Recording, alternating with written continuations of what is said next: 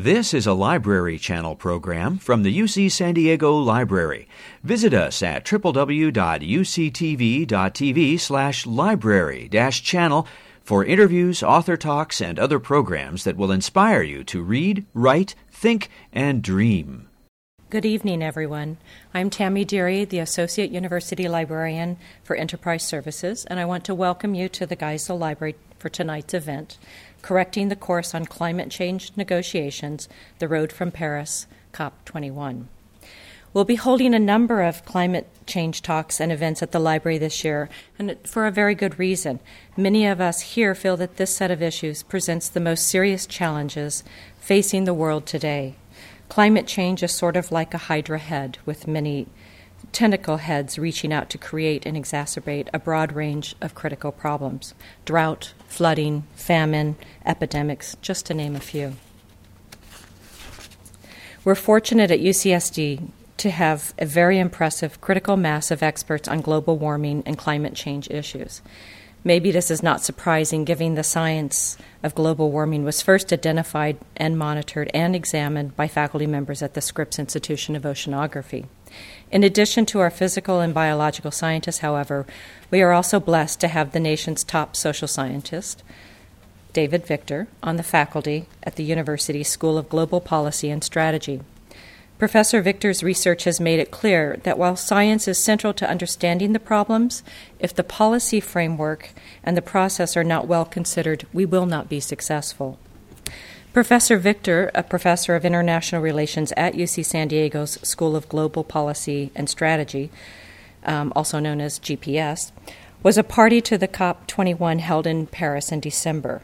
He has been observing and studying the public policy apparatus for international climate change negotiations since the late 1980s, when he was a graduate student at MIT. In his book, Global Warming Gridlock, Professor Victor made a very strong case for a radical rethinking of global warming policy, which he said was needed in order to make international law more effective and bringing about international compacts to reduce global emissions. Fortunately, international policymakers got the message at the bottom-up approach that he advocated, which was adopted, and it produced an international agreement in Paris, which includes both short- and long-term targets for reducing emissions worldwide. An agreement far from perfect, but one that was more productive than any other climate negotiation in the last 2 decades.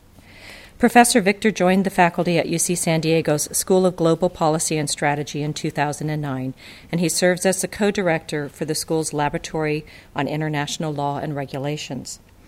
He previously served as the director of the Program on Energy and Sustainable Development at Stanford, where he was a professor at the Stanford Law School, and he taught energy and environmental law.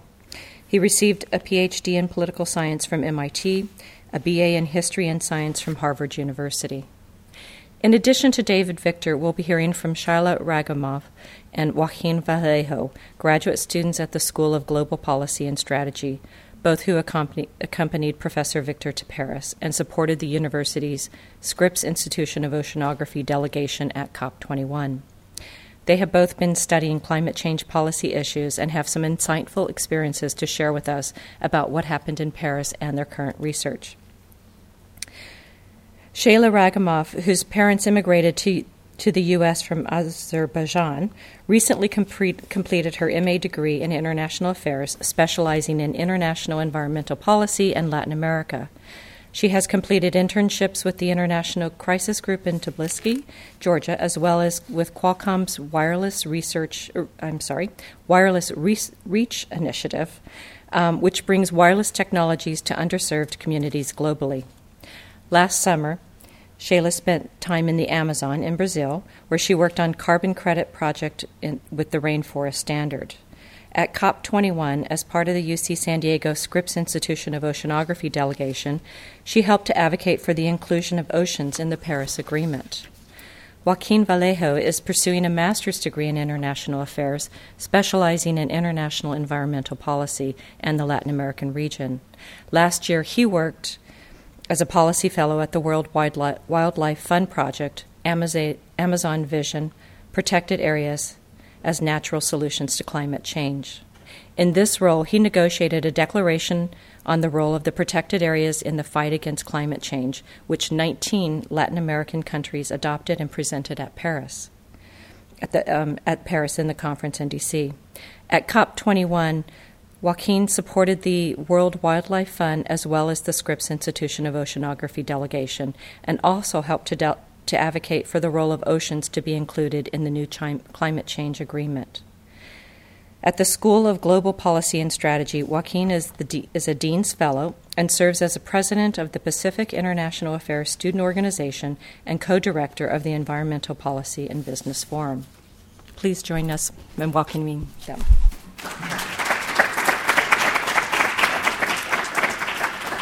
Well, thank you very much. It's a great pleasure to be here, and that's an overly kind introduction. A lot of people have been working on ways to improve governance of the climate change problem because the evidence that the problem is severe keeps growing, but the action to do something about it, frankly, has been extremely slow. You mentioned that I started going to these meetings in the late 1980s when I was a graduate student at MIT.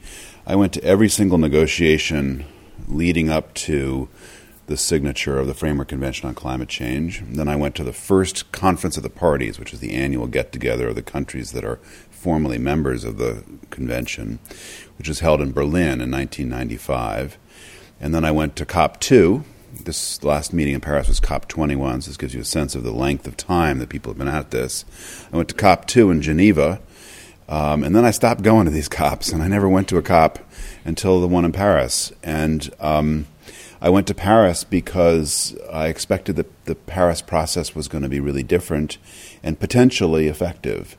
And that's more or less, I think, what happened. I want to try and share with you tonight my views as to why Paris is different and what we should look for in the future, what all of you should look for in the future. I mean, one of the reasons it was different is it's the first time in 18 years that countries have gone to a major meeting on climate change and not left angry at each other, but they actually left with an agreement, which is an accomplishment because, international law, people are often worried about the strength of international law. You've got folks in this country who are worried about the black helicopters of the UN, none of which have been spotted as far as I can tell. They're worried about law being overly effective, but the reality is that international law is a very weak mechanism. It's based on cooperation and confidence. And so getting an agreement and starting to make progress on a problem is how you get going. And Paris, in this sense, has really been, in that sense, has been a very big deal. I want to just try and say three things today. First, before we can talk about all the things that are going right in the Paris process, we have to have some sense of what's gone wrong for the last 25 years because there's really no evidence in the data that all these international cooperative efforts have actually had much impact on behavior, on emissions. When you look at the emissions data, they keep going up. When you do counterfactual analysis, you try and understand whether countries' behavior would have changed as a result of not having an international agreement and so on. You really see no impact whatsoever of the agreement. So why is it that we could spend 25 years, smart people going to meetings, COP after COP after COP, and getting basically nothing done?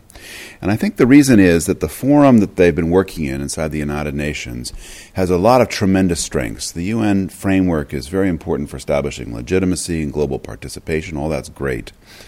But one of the problems with the UN framework is that it puts all countries together. And when you negotiate legally binding agreements inside the United Nations framework, there are very, very strong incentives to adopt an agreement that is the least common or the least ambitious agreement conceivable. And that's basically what's happened. Is we've had professional diplomats who are very attentive to the question of whether the agreements they're going to negotiate their countries can actually comply with, that have been negotiating in a forum where every country has a voice, and therefore the contracting problem, if you like, is exceptionally complex. The transaction costs are astronomical. And it's not surprising, frankly, that we've either had gridlock or we've had agreements like the Kyoto Protocol that look like you're doing something on paper, but in reality they don't have any impact on behavior. You can see this actually by looking at the Kyoto Protocol itself and looking at the impact, the potential impact the protocol has had on emissions. So this chart shows, in the left bar, the green bar, shows the fraction of world emissions that were covered by the original Kyoto Protocol, signed in 1997 in Kyoto, Japan, by that original protocol. There's a list of countries at the back of it that says these 38 countries have to cut their emissions. It was all the industrialized countries of the world. You might say, well, that's not bad, 59%, 60% of world emissions. It's not all countries. The developing countries are not included. But at least it's a start. And then you look in the middle bar, the blue bar. This is the fraction of world emissions in the year 2010, which was the midpoint of the Kyoto compliance period. This is the fraction of world emissions that were covered by the countries that were still members of the Kyoto Protocol. The United States famously did not join the Kyoto Protocol. We actually signed but then unsigned the Kyoto Protocol, in part because the George W. Bush administration found climate change policy through the UN toxic, and mostly, frankly, because there was no scenario by which the United States could actually comply with its Kyoto obligations. So the U.S. actually had no choice but to withdraw from the Kyoto Protocol or leave or avoid ratifying it. And the rest of the emissions in the world, China, India, other emerging economies, grew. And so by the time Kyoto was in full force, you recovered 23% of world emissions. And then the right-hand bar, the red bar, shows the fraction of world emissions covered under Kyoto when the treaty was formally extended. A few years ago at a COP in Doha, there was the opportunity for countries to re-up, to sign on for an extension of their Kyoto obligations past the year 2012 up to the year 2020. The Japanese said goodbye. The Japanese industry hated the Kyoto Protocol because there was no easy way for Japan to comply. So the main way that Japan complied was by buying credits from developing countries, because there was a mechanism where you could buy credits. And it's actually a lot of work to suggest that many of those credits were bogus, but be that as it may, they were credits. And so the Japanese found themselves subsidizing the purchase of credits from China, their main economic competitor. And so you could imagine the Japanese industry, the moment there was a meeting about the Kyoto Protocol that wasn't held on Japanese soil, they were out of there. And really only the European Union signed up to extend their obligations to Kyoto. So then you have only 13% of world emissions covered by this agreement. So this is just an illustration of the problems that have beset the international negotiations over the last 20, 25 years, especially inside this framework where all countries are participating, at least sitting around the table, where the obligations are organized around targets and timetables for emissions, and they're legally binding. The other thing that's happened over the last 20, 25 years that frankly has made the climate change problem harder to solve is that globalization has changed the profile of emissions. So this chart shows you the world's emissions divided into 4 countries. Highly industrialized countries shown on the top in the blue bar, the upper middle income countries, China, other emerging economies, the lower middle-income countries, and the least industrialized countries in the very bottom there. And what you see in each of these bars or bands is the difference between 2 different accounting systems. So the territory-based accounting systems are the ones that are most widely used right now. And to make a complicated story short, when we buy a ton of steel that's been manufactured in China, the emissions associated with producing that steel are charged to China because all of the major emission statistics being used right now are territorial in nature. They attribute the emissions to the territory on the planet where those emissions happened. But of course, the global warming problem is caused by pollutants that are globally mixed. And so frankly, if you're worried about global warming, you don't care where the emissions come from. What you care is that the emissions go down. The dotted lines show and there's several data sets now out on this, the dotted lines show a new way of measuring emissions, which is based on consumption. So that ton of steel that we buy from China, the emissions associated with that ton should really be charged to the United States and not to the Chinese. What's interesting here is that the size of these bands has gone up over time.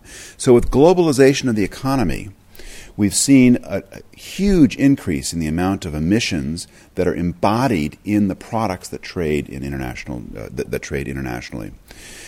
When transportation was very expensive and when logistics were difficult, the only products that really moved in large volume internationally were higher value products. But because of globalization, we've seen a lot of other products that you wouldn't have normally thought would be moving around globally: cement, steel. Sections of the Bay Bridge were made in Asia and then barged across the Pacific and so on.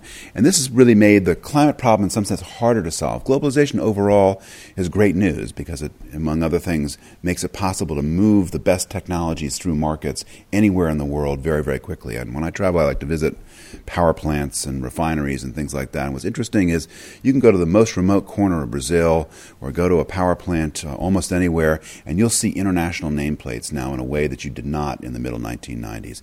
So all that's awesome. But the side effect of globalization is that countries now understand to a much greater degree the benefits of avoiding regulation, because the benefits in the form of lower energy costs and therefore greater economic competitiveness, those benefits are now much more tangible in a way that they weren't before.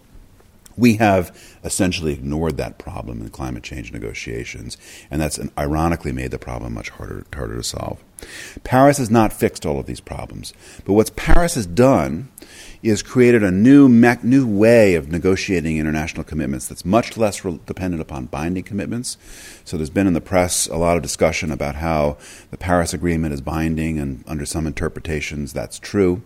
But when you look at the full decision that came out of Paris, to me what's interesting, as somebody who studies international law pretty carefully, is that the binding parts of the agreement are the ones that don't say very much, and the non-binding parts of the agreement are much larger, much more detailed, and frankly are the game plan. That's what people are going to be working on over the next few years and decades to come.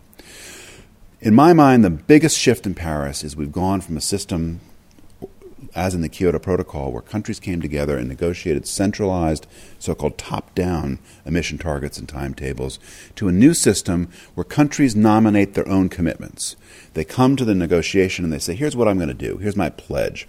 That pledge in the jargon is known as an intended nationally determined contribution, because no simple idea can be left alone by a bureaucracy and escape a complicated name. So these INDCs are what countries were filing in the year or so before Paris, mostly, frankly, in the last few months in advance of Paris. And they vary enormously in quality and so on. But the concept here is that you start by having countries get the flexibility to nominate what they're going to do, and then cooperation emerges bottom up, if you like, through periodic review and then adjustment of these pledges and so on. And the last thing that happened in Paris is that while this was a global agreement, the agreement conspicuously allows, in fact encourages, smaller groups of countries, clubs if you like, clubs of countries to go off and do things in small groups. You have clubs of countries right now that are working on soot here at Scripps Institution of Oceanography and at UCSD Upper Campus. We have terrific work that's going on soot and other so-called short-lived climate pollutants that has demonstrated that they actually have a huge impact on the climate problem. So you have small groups of countries working on soot. You have Norway has created a club that's working on slowing deforestation in the Amazon, Indonesia, and a few other countries. So you have all these different smaller activities by smaller groups of countries where it's easier to organize the deal than in these large global settings. So that's what's happened in Paris, and I think that's a big deal. This was more or less the logic that I tried to lay out in the book that you mentioned in the introduction, The Global Warming Gridlock. I'm not the only person talking about this, but it's taken a long time to get these new ideas into practice, in part because back in the early 1990s, the most successful international agreement on the planet, international environmental agreement on the planet, was the agreement on the ozone layer. And the architects of what became the Framework Convention on Climate Change and the Kyoto Protocol more or less took the ozone agreement off the shelf and tried to do something similar here. And the lesson that folks have been slow to learn is that what was relatively easy in ozone, because we're dealing with a limited number of pollutants and the cost was not very large, the lessons to be learned from ozone don't apply simply to the case of climate. And it really took the failure of countries in 2009 in Copenhagen. One of these COPs was held in Copenhagen, was designed to create the successor agreement to the Kyoto Protocol. When the Copenhagen conference ended in failure and disarray, that kind of broke open the space and created opportunities for new ideas. And these are the ideas that have come into play, and I think they're very encouraging. The second thing I want to say is, while I'm excited about this, frankly, because it was hard to get more depressed about the prospects for international cooperation, so I guess being thrilled is a relative concept. While I'm so excited about this, one thing I'm concerned about is that this new strategy has emerged as a default. It's emerged after people have tried everything else and it hasn't worked, and so they're kind of doing this, and some folks, including the French government, are doing this because this is an explicit part of a strategy for how you govern complex global problems like this. But frankly, most countries are doing this because it's a default, and that's a problem, especially when we recognize that we got to agreement in Paris by basically deferring agreement on really, really hard things. So Paris did a handful of things that were very important. It reinstated confidence in the process because we actually got to yes. It blessed this pledge and review, this bottom-up process. It created some bold goals like stopping global warming at less than 2 degrees, or ideally more or less than 2 degrees. I'll talk a little bit about that in a second. But what it didn't do was create a system by which countries are actually going to generate useful pledges. The pledges vary enormously in quality, and we've got to fix that problem because some of the pledges have no connection to any reality, and other pledges, the Chinese pledge, for example, are pretty carefully thought out documents and are a real revelation of what the country thinks it's willing and able to do. So you've got to create both higher quality pledges for this new system to work, as well as a mechanism for reviewing and assessing those pledges over time. And all of that has been deferred now to the after Paris process, after Paris period, when frankly the prospects for agreement are dimmer because there's no conspicuous deadline. When you have all your heads of state showing up at a big meeting and the French government wants it to be successful and they've put their entire diplomatic resources behind the activity, you get to yes. Now there's really no kind of obvious set of deadlines and so on, and that's a significant problem. To me, one of the things that's interesting is that when you look closely at the pledges that have been made right now, what you see is that most countries in the world are not making pledges about actions they're going to take because they're worried about climate change. Most of them are making pledges because they're worried about other things that happen to correlate partially with climate change. So this is a slide from the latest IPCC report showing that there is a relationship between scenarios when you look at emissions where there's no climate policy and emissions when there's a stringent climate policy for black carbon, soot on the left side, for sulfur dioxide, an aerosol pollutant that actually cools the climate. And so there's a relationship between the two. And Professor Ramanathan and I have an article that just came out in the last few days in Foreign Affairs, which is looking at actually both of these aerosol pollutants and their impact on rainfall, which is a distinct part of the climate change problem. So there are relationships between these two, but I think we have to recognize that for most countries, most of the action is in identifying parts of the climate problem that much more closely link to local interests. The Chinese are interested in doing something about air pollution and black carbon, not because it contributes to less global warming globally, but because it helps clean up toxic cities. And the same is true in the Indian case, and the same is true, frankly, across the emerging economies in particular. The third thing I want to say and then end on is I think we in the university world have an obligation also to help the diplomatic world understand what goals are realistic. Because we've spent so long getting very little done on climate policy, we have basically committed the world to a substantial amount of climate warming. This is why initiatives such as the new Herberg Center down at Scripps will be so important, because we have to get ready for the inevitable substantial amounts of climate warming. And I think the diplomatic process, frankly, is lagging far behind, partly because there are strong diplomatic incentives for countries to look like they're doing bold things and making bold collective goals when none of them are individually responsible for actually delivering on those goals. And one of the ways you see this most conspicuously is in this question of 2 degrees of warming. This is a slide drawn from the database put together for the last IPCC report, Intergovernmental Panel on Climate Change report. It's actually a database and slide pulled together by different groups, some colleagues of mine at Cicero. This shows all of the published scenarios for future emissions of greenhouse gases, which are shown in the red here, in so-called business-as-usual scenarios. So these are scenarios where you tell the model, assume the countries aren't going to do a lot more with climate policy, what happens? And it turns out a lot of bad things happen.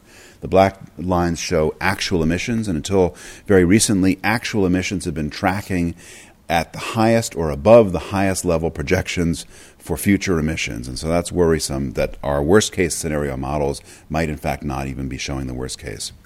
This next set of blue lines show, same database, all published scenarios that have a better than even chance of stopping global warming at 2 degrees. Huge reduction in emissions, extremely difficult to do. And if you compare these trajectories with the red trajectories, really the job involved is massive, and in some sense, time is already up. Charlie Kennel and I, former director of Scripps, wrote a paper in Nature in October of 2014 saying basically 2 degrees was an impossible goal to meet. and we ought to rethink the goal, both because it's impossible to meet and because, frankly, measuring globally averaged surface temperature is the wrong way to measure the full stress that humans are putting on the climate system. I have, for nothing that I've written, received more hate mail than that article because people don't want to hear that the goal that everybody's talking about is not feasible. You might look at that and say, this looks hard, but there seem to be some scenarios that actually might still be feasible. So you can look at these blue scenarios here, and what I'm going to do is pull out just the scenarios that involve delay in emissions cuts that still stop warming at 2 degrees. So some of the models actually can compute this way. And it looks like, if we mess around, do a little bit here and there, and then we get really serious, we can still stop warming at 2 degrees. And it is this cluster of very small scenarios that is the basis of essentially everybody looking at the last IPCC report and saying, you know what? The IPCC says this is still feasible given the current trajectories. I believe this is a complete and utter fantasy. The rate at which emissions are reduced during the steep reduction period starting about 2025 and 2030 is faster than the rate of emissions reductions by a factor of 2 that any large industrial economy has seen from a big energy policy program. And the high water mark here is France. During its rapid nuclearization, the French economy saw emissions reduced by, I think, about 4% per year. These scenarios involve much greater. So imagine the entire planet reducing its emissions at rates twice what one country with a crash program, strong state institutions, and unlimited budgets was able to do. That seems completely crazy to me. Even crazier, though, is this role for net negative emissions. So all the models that make this assumption we can still stop warming at 2 degrees, these models are based on the idea that there's a new magical technology that's going to emerge. It's called bioenergy carbon capture and storage. And it's magical because it involves growing biomass, so pulling carbon dioxide out of the atmosphere, burning the biomass in a power plant, generating electricity, which is what people want, and then capturing the carbon and storing it underground so it actually has net negative emissions. And these models deploy massive amounts of bioenergy carbon capture and storage. The models by structure actually love a technology like that because it allows them, like a kind of drunk gambler in Vegas, to take all the chips and move them on one square and just hope it's all going to work out. There's one problem, which is that none of these plants actually exist. And nobody that I know who's serious about deploying billions of dollars of capital, so adult business people, see any scenario right now by which you would actually start to deploy and learn how to do bioenergy carbon capture and storage at a scale necessary here, let alone the ecological consequences of growing that much biomass and using it for generating electricity. There's a big role for technology. Clearly, we're going to need a lot of technological solutions. To me, one of the most encouraging things in Paris, in addition to the new structure, was on day one of the meeting, you had a series of announcements about big new commitments to energy technology R&D, both at the governmental level and the private sector. Bill Gates has been very much in the news. These are real. Not all governments are going to be able to double their public sector R&D spend, energy-related R&D spending, but a lot are trying now. And the private sector commitment seems to be moving in that direction. And you can imagine, it's not going to happen immediately, but you can imagine a truly massive technological investment here. And I think that's going to be necessary, not just because you need to get from the red lines to the blue lines through new technology, but because new technologies make the political problems easier to solve. They make the concerns about competitiveness and so on much, much easier to manage. So this is the last slide I'll show, which is I think everybody ought to have a checklist for what they expect to see after Paris and what they're going to try and make happen. Mine is we need to get serious experimentation from different strategies at the country level for cutting emissions so we can learn what works and what doesn't work and scale up the ones that are effective. We need to build review mechanisms. This is a pledge and review system where we have highly uneven pledges and no review mechanism. It will not work unless there's an actual review mechanism for that, and that's a very high priority. I think we can look to more integrated commitments and cooperation from these bottom-up demonstrations and from small groups of countries, and kind of think about this as a bicycle. You pedal a little bit, the bicycle stays upright. You pedal a little bit faster, the bicycle still stays upright. And that's the way we've built confidence and effective international institutions in other areas of international cooperation like trade, and we'll have to do something similar here in the case of climate. And I think as countries figure out what works mostly experimenting in small groups rather than big groups because the big groups are unwieldy. They're going to have to take on this problem of trade. We're going to have border measures, border adjustments, so that countries do not gain a competitive advantage, possibly a large one, by staying outside the regulatory system. Thank you very much. Thank you so much for attending, everyone. Thank you to UCSD for putting on the event, and of course, thanks to Professor Victor for his valued insights on beyond the Paris Agreement. My name is Shayla Ragamov. I'm a recent graduate from the School of Global Policy and Security here at UCSD. And what I'm going to do is tell you what I did at COP21 and share with you a couple of insights that I acquired having been at the 21st Conference of the Parties. So I was able to participate at COP21 by assisting the delegation of Scripps Institute of Oceanography, and I helped manage their booth advocating for the importance of ocean research and science as it pertains to climate change. I spoke to an endless stream of delegates who would walk by our booth, and I would talk to them about basic ocean science facts, and I would make sure to emphasize the importance of having the ocean be included in the actual text agreement, especially to the delegates who are from nations with coastlines and island nations. And I would talk to them about what's in store for them going into the future in terms of adaptation and how they can better prepare if they turn their attention to the role the ocean plays in climate change.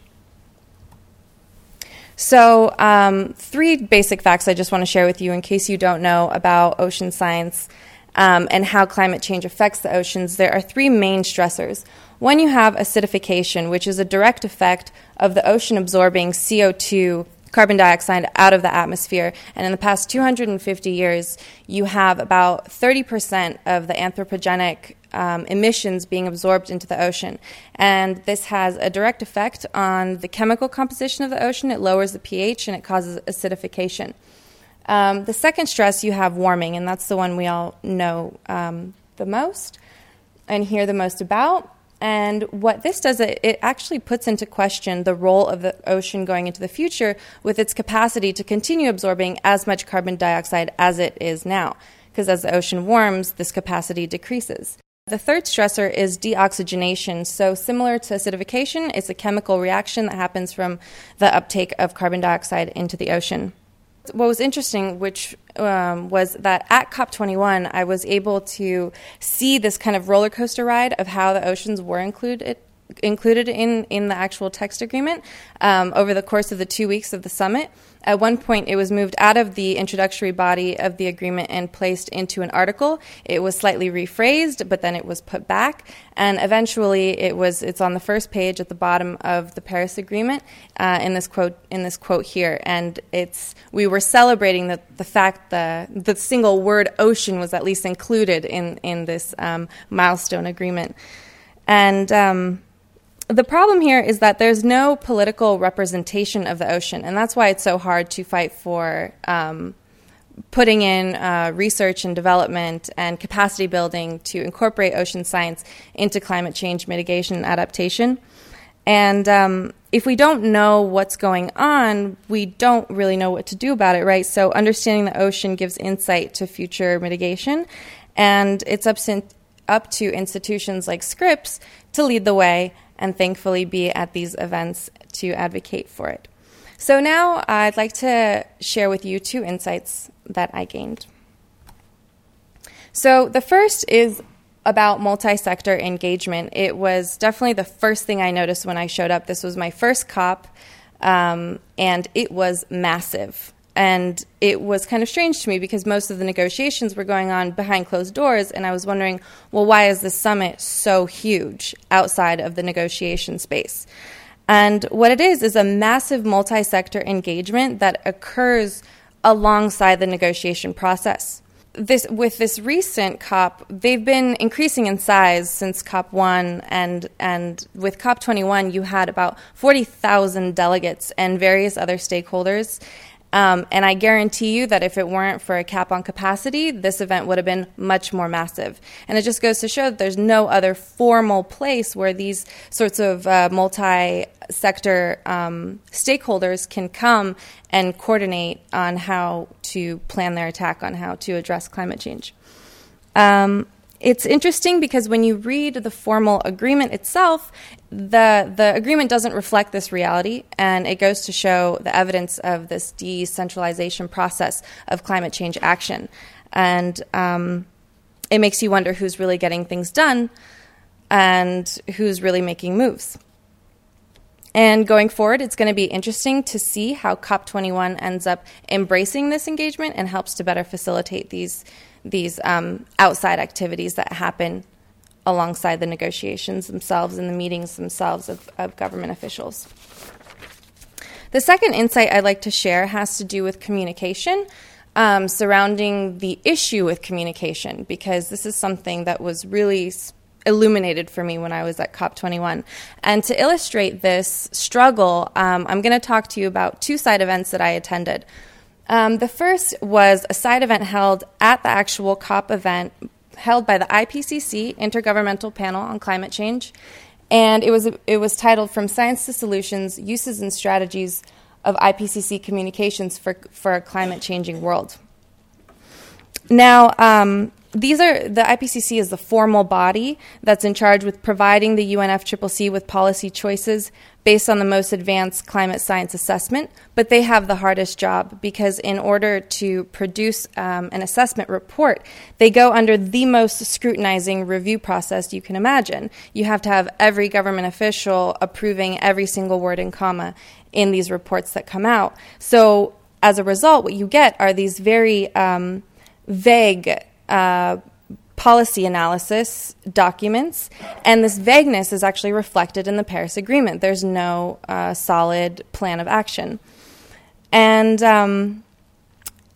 you know, even with the side event that they put on, the issue that they were trying to address with their side event had to do with how they could create more actionable information for actors, again, outside of the governmental sphere. They were hoping to create, or they were looking to see whether they should start producing more publications that people outside of the governmental sphere can really take and incorporate into their sector or their industry.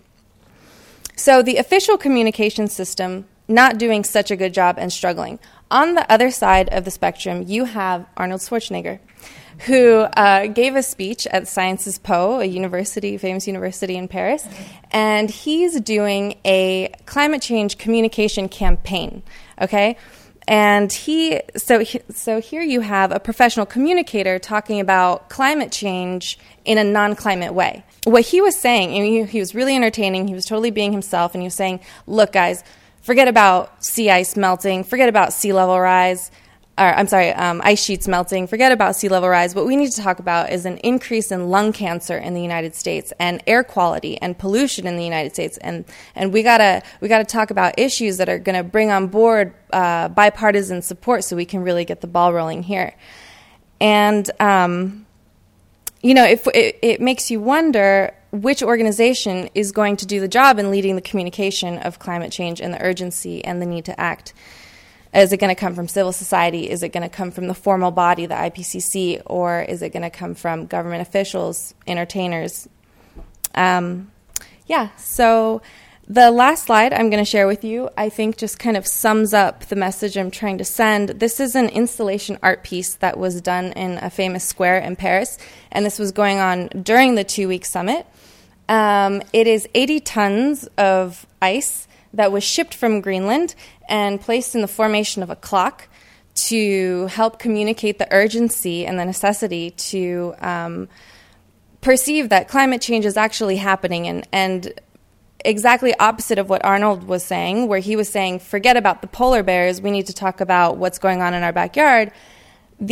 It was a partnership between an Icelandic-Danish artist and a professor of geology. They came together and they were going to do the exact opposite. They wanted to bring the problem to Paris so that we can see tangibly what is actually going on to help shift our perception to see if that's what it takes to get people to start acting.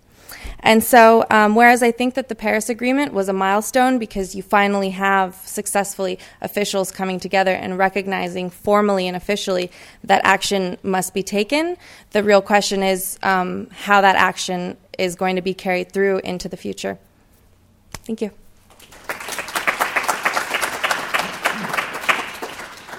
My name is Joaquin Vallejo. Thank you very much for the introduction as well. I am going to talk to you about my experience at COP21 and my experience basically lobbying and advocating for the role of protected areas in addressing climate change.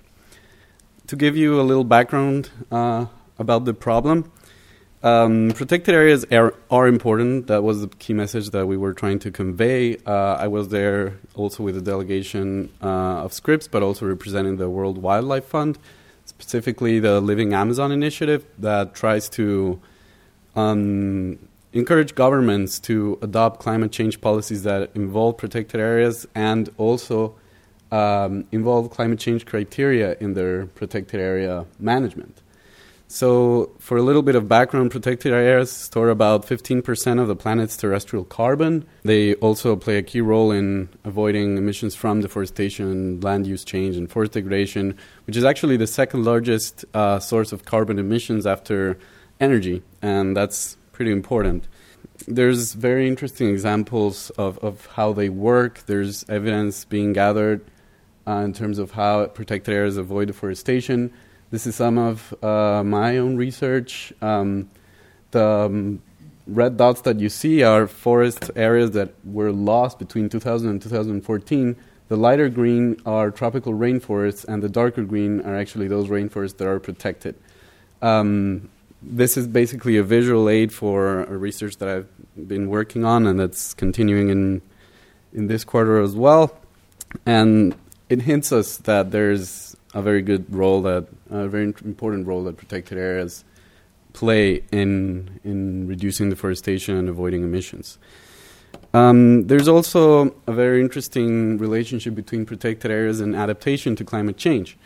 They provide a set of ecosystem services that help communities, societies, and economies to adapt. And I think there's a very interesting parallel here between terrestrial protected areas and oceans as well.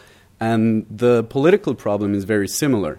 How to take this and make it worthwhile for governments to act on these kinds of things is a challenge because these are dynamics that are not fully understood. And the role of protected areas, as well as the role of oceans, is not only in terms of mitigation of climate change and absorbing carbon emissions, but also helping the world adapt to climate change. And that's a challenge to convey to policymakers.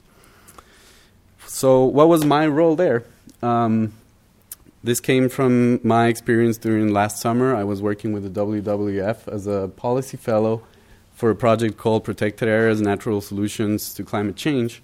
Our main success during last summer was that we got now 19, then it was 18, but now Argentina has finally signed this declaration. 19 Latin American countries adopted a declaration to recognize the role of protected areas in addressing climate change, and that happened in August, and that declaration was also presented during the COP. We played a big role in terms of conveying this message to governments. Some of them included protected areas in their INDCs, their national contributions that were mentioned earlier, and some others that did not have the time to do it because the processes are very long are in the process of doing so right now. It's a very long process, it's a very slow process, but this is where we're at right now.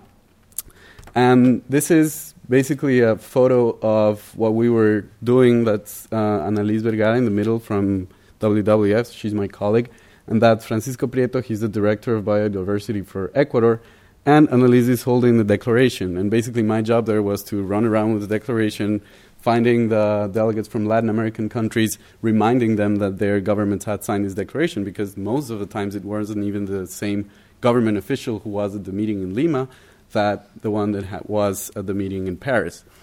That was a lot of what I was doing there. Also, we tried to get other regions and other countries on board these kinds of initiatives. So what we did for that was several of different activities. So, as I mentioned, the declaration, and also with WWF, we basically organized a side event and a press conference around this issue, trying to advocate for the role of protected areas in climate change. This is the side event that we had. That's Francisco. Julia Miranda is the biodiversity director for Colombia, and on the right is Nigel Dudley.